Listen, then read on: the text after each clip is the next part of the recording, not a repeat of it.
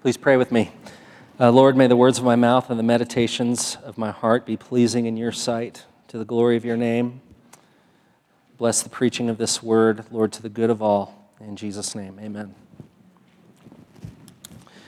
A few years ago, the New York Times published a story called The Secret Lives of Hotel Doormen. And it really featured this one doorman by the name of Gary Sykes, who maybe still works at the Thompson Hotel in Chicago. And it was a story really about what's become in the age of Uber and Airbnb and Yelp, something of a dying profession, that of the hotel doorman. And it described this man, Gary Sykes, as really a master of his profession, a master especially of multitasking, gifted with the ability to, all kind of in one move, hail a cab, call a valet to handle luggage, make a restaurant recommendation to people heading out for dinner. Charlie Sykes is a very good doorman, but actually, when you read the story, what makes him great is not his ability to multitask. There's another quality to this man that I think separates probably the good doorman from the great one, and that's not just his activity, it's his awareness.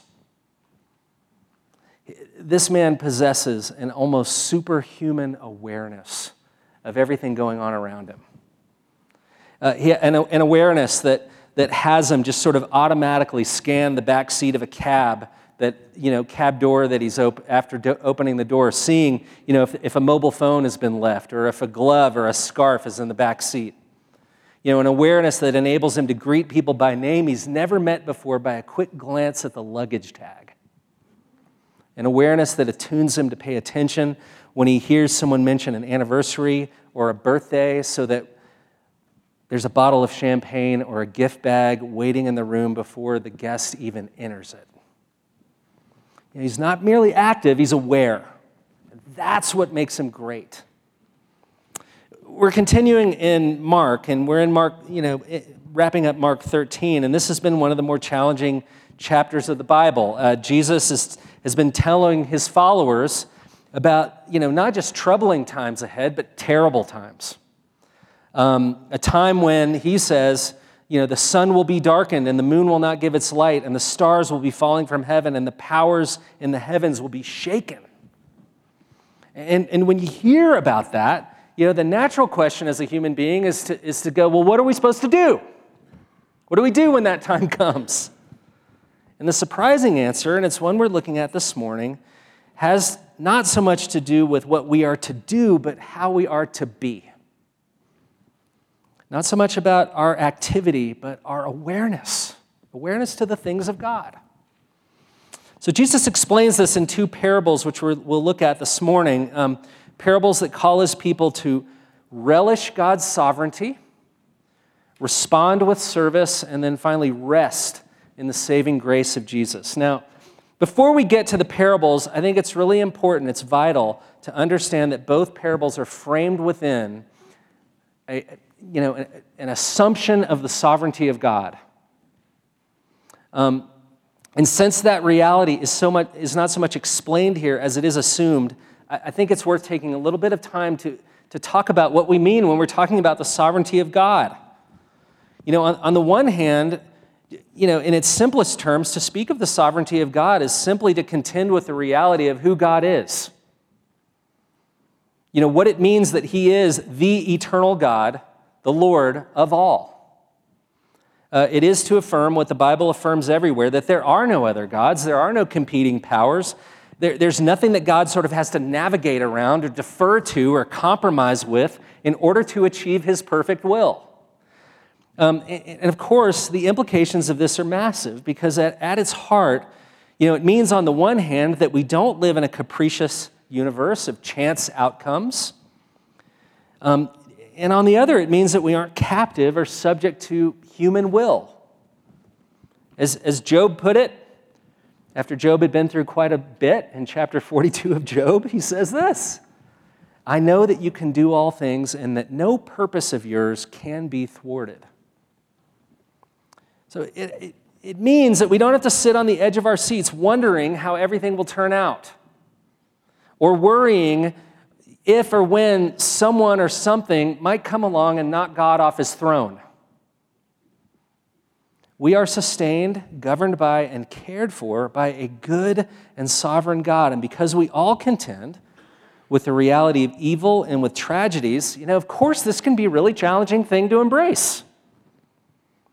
But it's important to know that the Scriptures are full of acknowledgement of those very challenges, full of people wrestling with difficult to comprehend, painful contingencies of life, unanswered questions, questions that on the one hand span the globe and the universe, questions like the psalmist says, why do the nations rage and the peoples plot in vain?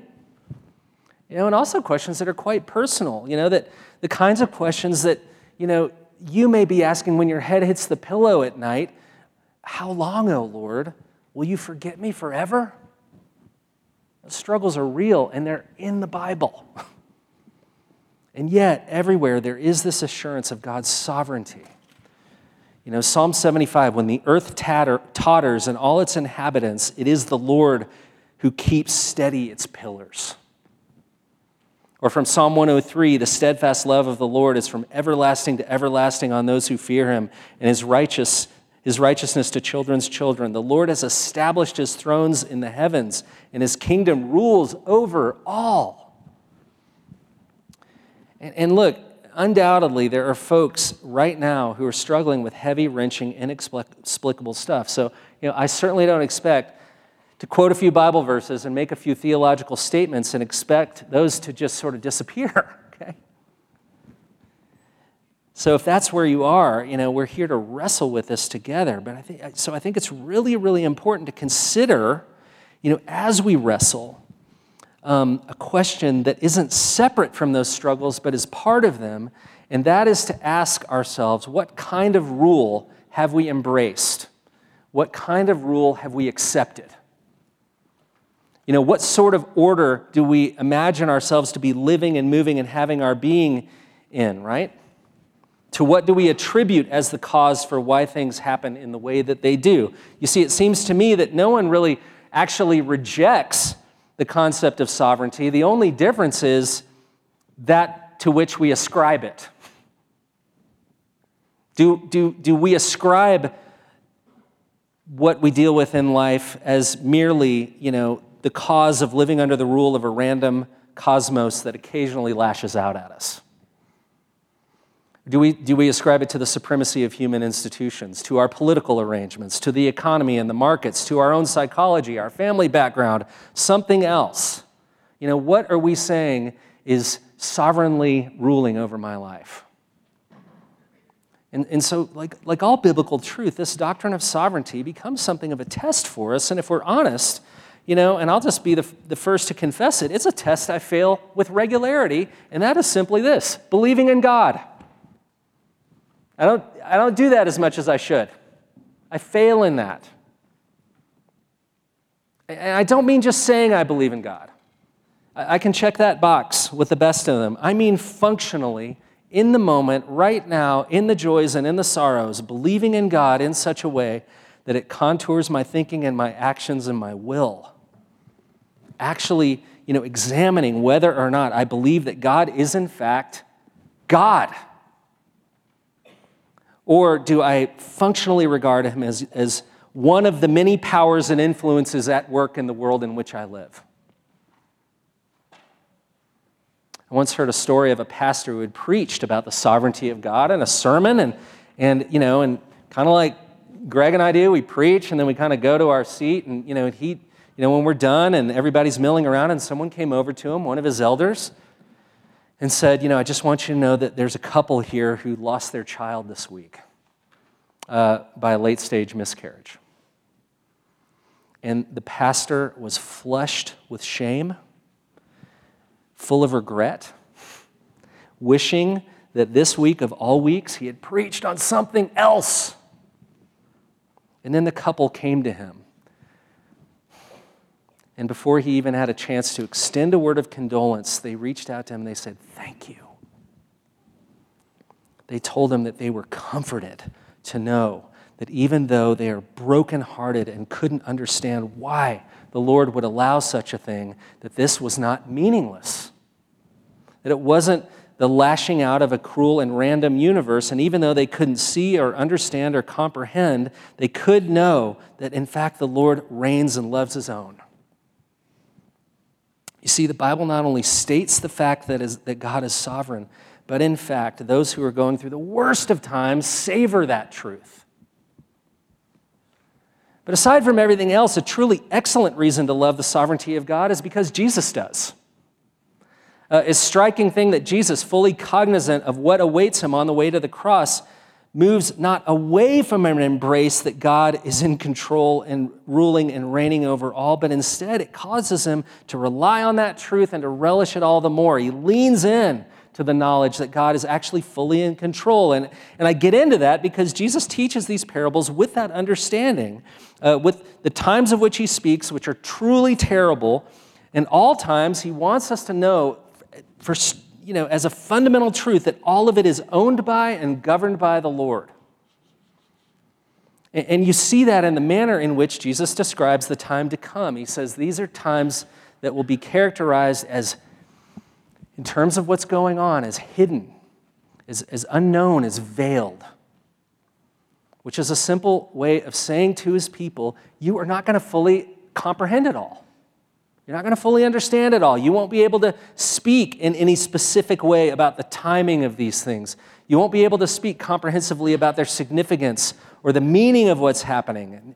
It's very much the position of the prophet Habakkuk, who stood on the precipice of being overrun by the Babylonians to be taken into captivity. And he cried out to the Lord, basically, what the heck is going on? And the Lord said this, look among the nations and see, wonder and be astounded, for I am doing a work in your days that you would not believe if told. In the same way, the significance of the time Jesus speaks of, he characterizes as a time that will be hidden. The meaning of it will be hidden from human beings, from the angels in heaven, and wildly, Jesus says, from the Son himself. Now that's a challenging idea. I thought Jesus knew everything. And yet, here Jesus says, well, there's something that I too don't know.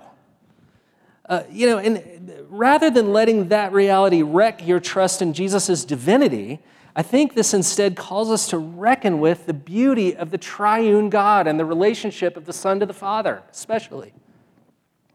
That there is a relationship within the Godhead in which there exists an eternally trusting, freely submissive, delighting in the love of the Father toward the Son. Jesus embraces that as the most important thing, more important than knowing everything. And that stuff can be really tough for 21st century Westerners, Americans like us, because we tend to have this default posture that, absolutely everything must be known by me. And if there's something that's unknown, well, not only can it be known, but it should be known. If there's knowledge to be had, I must attain it as central to the task of controlling my destiny. So that to have any knowledge hidden from me is tantamount to being, demeaned in some way. Like, how dare you, sir, suggest that I cannot know? But in some way, we have to acknowledge as mysterious that even Jesus doesn't have this knowledge. And I want to say not because he can't, but because he esteems trusting in his Father as the greater gift than knowing everything. Delights to entrust it to the Father. Give it away. You see, at the heart of the character of Jesus is this, a delight in submitting to the will of the Father and indulging in the freedom that comes with fully entrusting himself to his good and gracious will. Jesus loves that more than anything. And what ensues from that posture of wholly entrusting oneself to God's will isn't apathy, insensitivity, inactivity, but in fact, an enlivening to the purposes of God. So right on the heels of saying that only the Father knows the day and the hour, Jesus says this, be on guard, keep awake. And to explain this, I think it's helpful to begin with the second parable first, a parable about a man going on a long journey, leaving the running of all his affairs to his servants. This is really the picture of a man who's the head of a great estate, with lots of things going on, with lots of employees, who have a part in the thriving of that place. But Jesus zeroes in on one person in the estate as critical to all of it, the doorkeeper. For all the kinds of people entrusted with all the tasks to running the estate, to working the fields and caring for the animals, and the carpenters and the cooks and those who care for children, he zeroes in on the doorkeeper because the doorkeeper's different. The doorkeeper is called to a vocation that necessitates an alertness and a readiness for whatever may happen to come his way. For whatever's thrown at them, as critical to the thriving of the entire estate, whether it's deliveries or visitors or strangers or criminals or whatever, kind of hits the front door of the great house. This is the occupation that requires readiness for anything. That necessitates being on guard and staying awake. And that's the profession that Jesus applies to his followers. Just be ready for whatever. If the doorkeeper drops his guard or falls asleep, it could mean disaster for the entire enterprise. So, guests might not be received. Goods may go undelivered. A thief might slip in. But the awake and attentive doorkeeper is competent and aware enough to handle all of it, even though the master of the house is absent. And even though every day brings with it, a measure of uncertainty. But here's also what's critical, what makes him competent to handle the uncertainty of each day and not knowing what may show up at that door is the master's instructions and the certainty of his return. Now, hang on to that picture of awareness and attentiveness for a minute as we look to this other sort of parable that, I want to call it a mini parable, this parable of the fig tree. Now, when Jesus says to learn the lesson of the fig tree in verse 28, it's tough not to remember what has happened just very recently in chapter 11 when he taught another parable about a fig tree, which involves him coming upon an actual fig tree, seeing that it's not bearing fruit. He curses it right down to the roots. And we pointed out at that time that was Jesus' only destructive miracle. And if you were here when we looked at that story, you might remember that we said, this wasn't Jesus having a temper tantrum. This was Jesus teaching. And what was he teaching about? Well, looming over this whole section of Mark is this reality of the temple. And Jesus' act of destroying the tree in chapter 11 had to do with reality of worship in the temple. And when we were looking at that event, we saw that, when Middle Eastern fig trees start to produce leaves in the summer, even before it's fig season, the fruitful ones produce these little early figs, barely edible, that grow kind of behind the leaves, most of which fall off without ever ripening, so that when those little figs show up behind the leaves, they're a sign of good things to come. If the first figs are there, the fat and juicy ones aren't far behind. But when they're not there, you've got a tree with all the signs of life, but with no hope for fruit. And that's what Jesus has come across. Looks good from far away. You get up close, you pull back some leaves, you realize this is a diseased, fruitless tree. So Jesus is showing that what is true of the tree has become true of the temple. It looks good from far away. Looks like good fruit's coming, but you get up close, you take a good look at it, you find out it's diseased, it's dying, it's fruitless. So when Jesus curses the tree, all he's doing is accelerating the inevitable. The tree is already diseased, it's already dying, it's going to dry up and wither away anyway. So Jesus just makes the inevitable immediate. It's kind of a weird thing about trees. We've got some cottonwoods back here that we're going to take out, I think, pretty soon. They look alive, they're in fact not. They're dead. We're accelerating their inevitable end. So it might surprise you, especially if you think of Jesus as one of the great religious figures in history, to know that no one challenges religion more than Jesus. And to put a finer point on it, no one challenges a form of religion that looks thriving and alive, even though it's diseased and dying. The fig tree is emblematic of what a certain kind of religiosity can produce. On the one hand, looks good from far away. Lots of activity, lots of piety, ceremony, outward beauty, as well as what it fails to produce.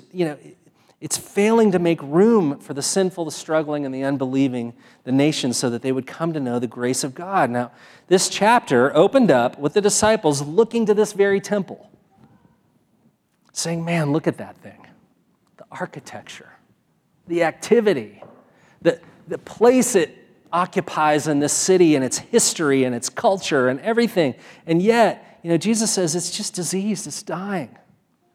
And shockingly, he's just said it's going to be destroyed because it's not bearing fruit. So, when he talks about the fig tree, he's recalling all that. He sticks with that lesson. I imagine so that it wouldn't be lost on his people. And I don't know, what you imagine to be a threat to the church, whether it's scandal or division or heresy or perceived threats to religious freedom or something else. But what I can tell you is what Jesus identifies as a serious threat. And that is our tremendous capacity as religious people to create places with all kinds of things going on that look fruitful when in fact it's all dead. He challenges that as the great threat. Busy but prayerless. Concerned with morality but merciless. Rule-keeping, never repenting. Polite but not hospitable. Together in the same place at the same time, but never sharing lives, never bearing one another's burdens, never really and actually loving one another. Jesus says that's the threat. Upholding orthodox biblical teaching, but with no room for skepticism, no patience for doubt, no sympathy or solidarity with those who don't believe like we do. All of it religious, none of it relishing the gospel, none of it relying on the Spirit. That kind of religiosity earns the curse of Jesus. Like enough of the sham, enough fruitfulness, die dead to the roots. And so here we are again with Jesus bringing up the fig tree, telling his disciples to learn the lesson. Learn the lesson of the fig tree, and certainly that includes the lesson I've just reviewed in chapter 11. It's not about less than that, but now we see it's actually about more than that. Because here in chapter 13, even as he's urging us to remember the fruitless fig tree, he's encouraging us to think about another kind of fruit tree that he's inviting us to compare the two. The first fig tree was in full leaf without figs. It was a fig tree that showed what wasn't coming.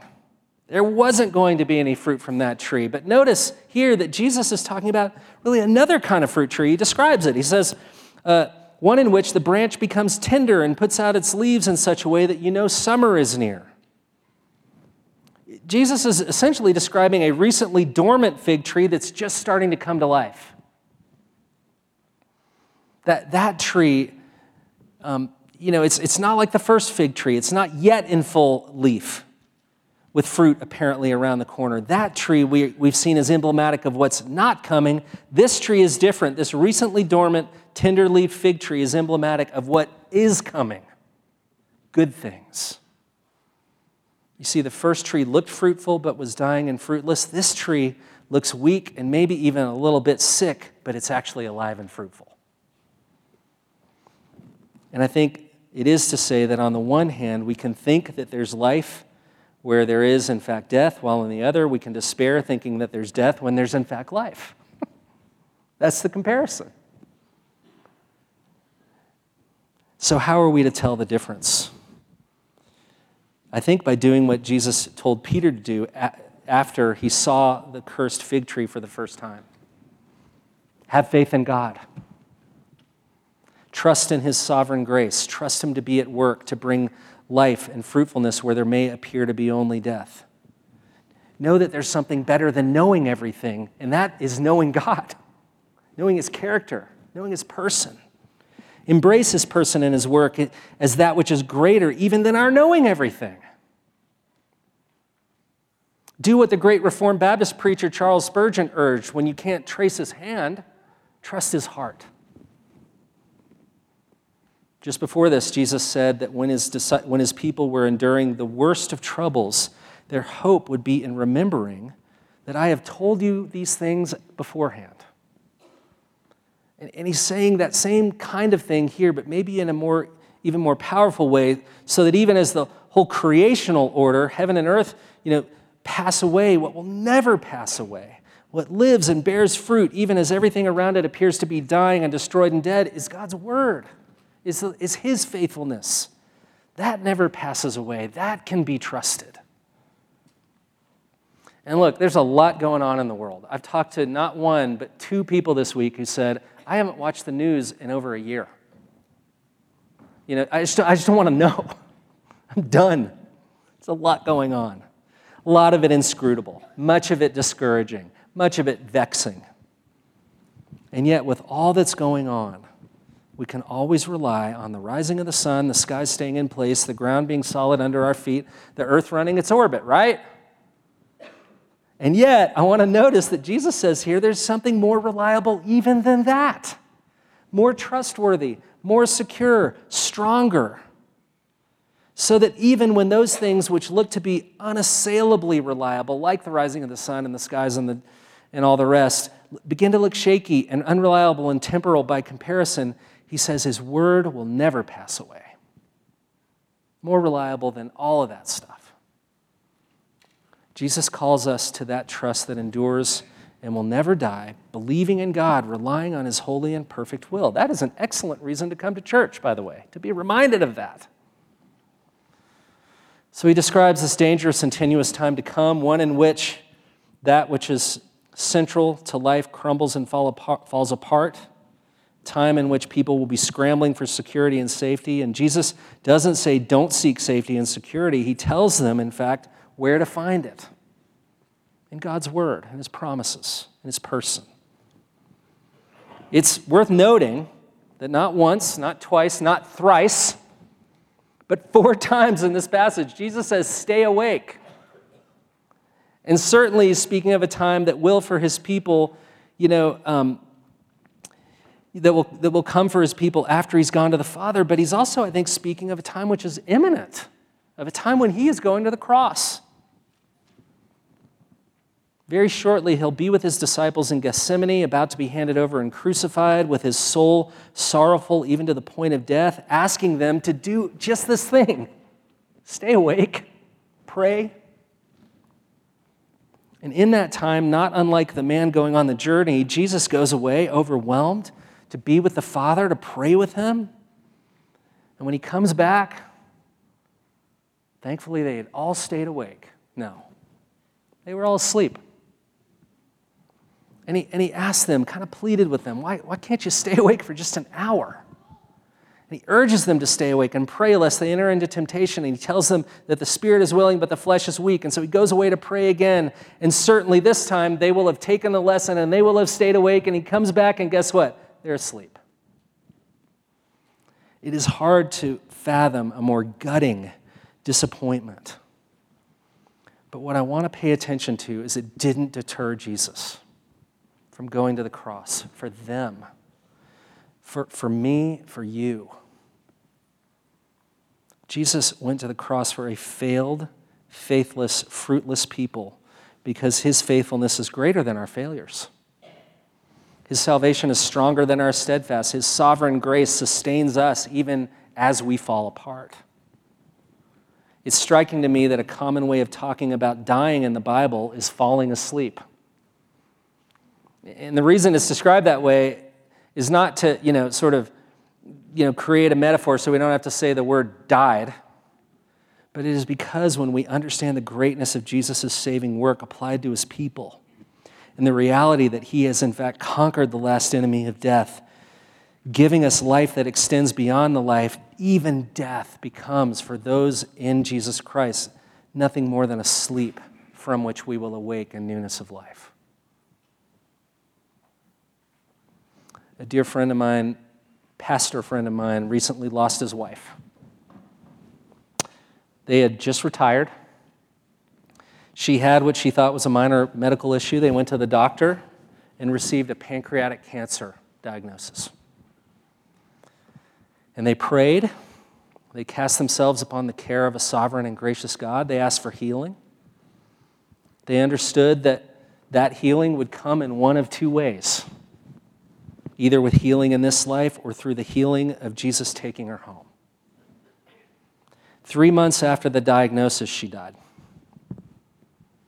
And my friend would tell you to this day that he didn't like that answer. He would tell you to this day that he doesn't really fully understand it. He would tell you that, he hopes one day that he will. And his wife asked her to do his funeral, asked him to do her funeral. And in her last days, as she was on her deathbed, he asked her, what would you like me to say to the people who come to your funeral? And she told him to tell them this: God has taken nothing away from me. Nothing. And that, my friends, is a testimony to the faithfulness of Jesus. That we fail in our commitments and our faith, and we all come to fail physically, but he never does. He is faithful to the end and beyond, and he may not give us all the answers in this life, but we will know that faithfulness even when we fall asleep in death. We see that every promise of God in Jesus is yea and amen, that we lose nothing. And that indeed he is, as he has said, as he calls us to remember, with us always, even to the end of the age. Let's pray.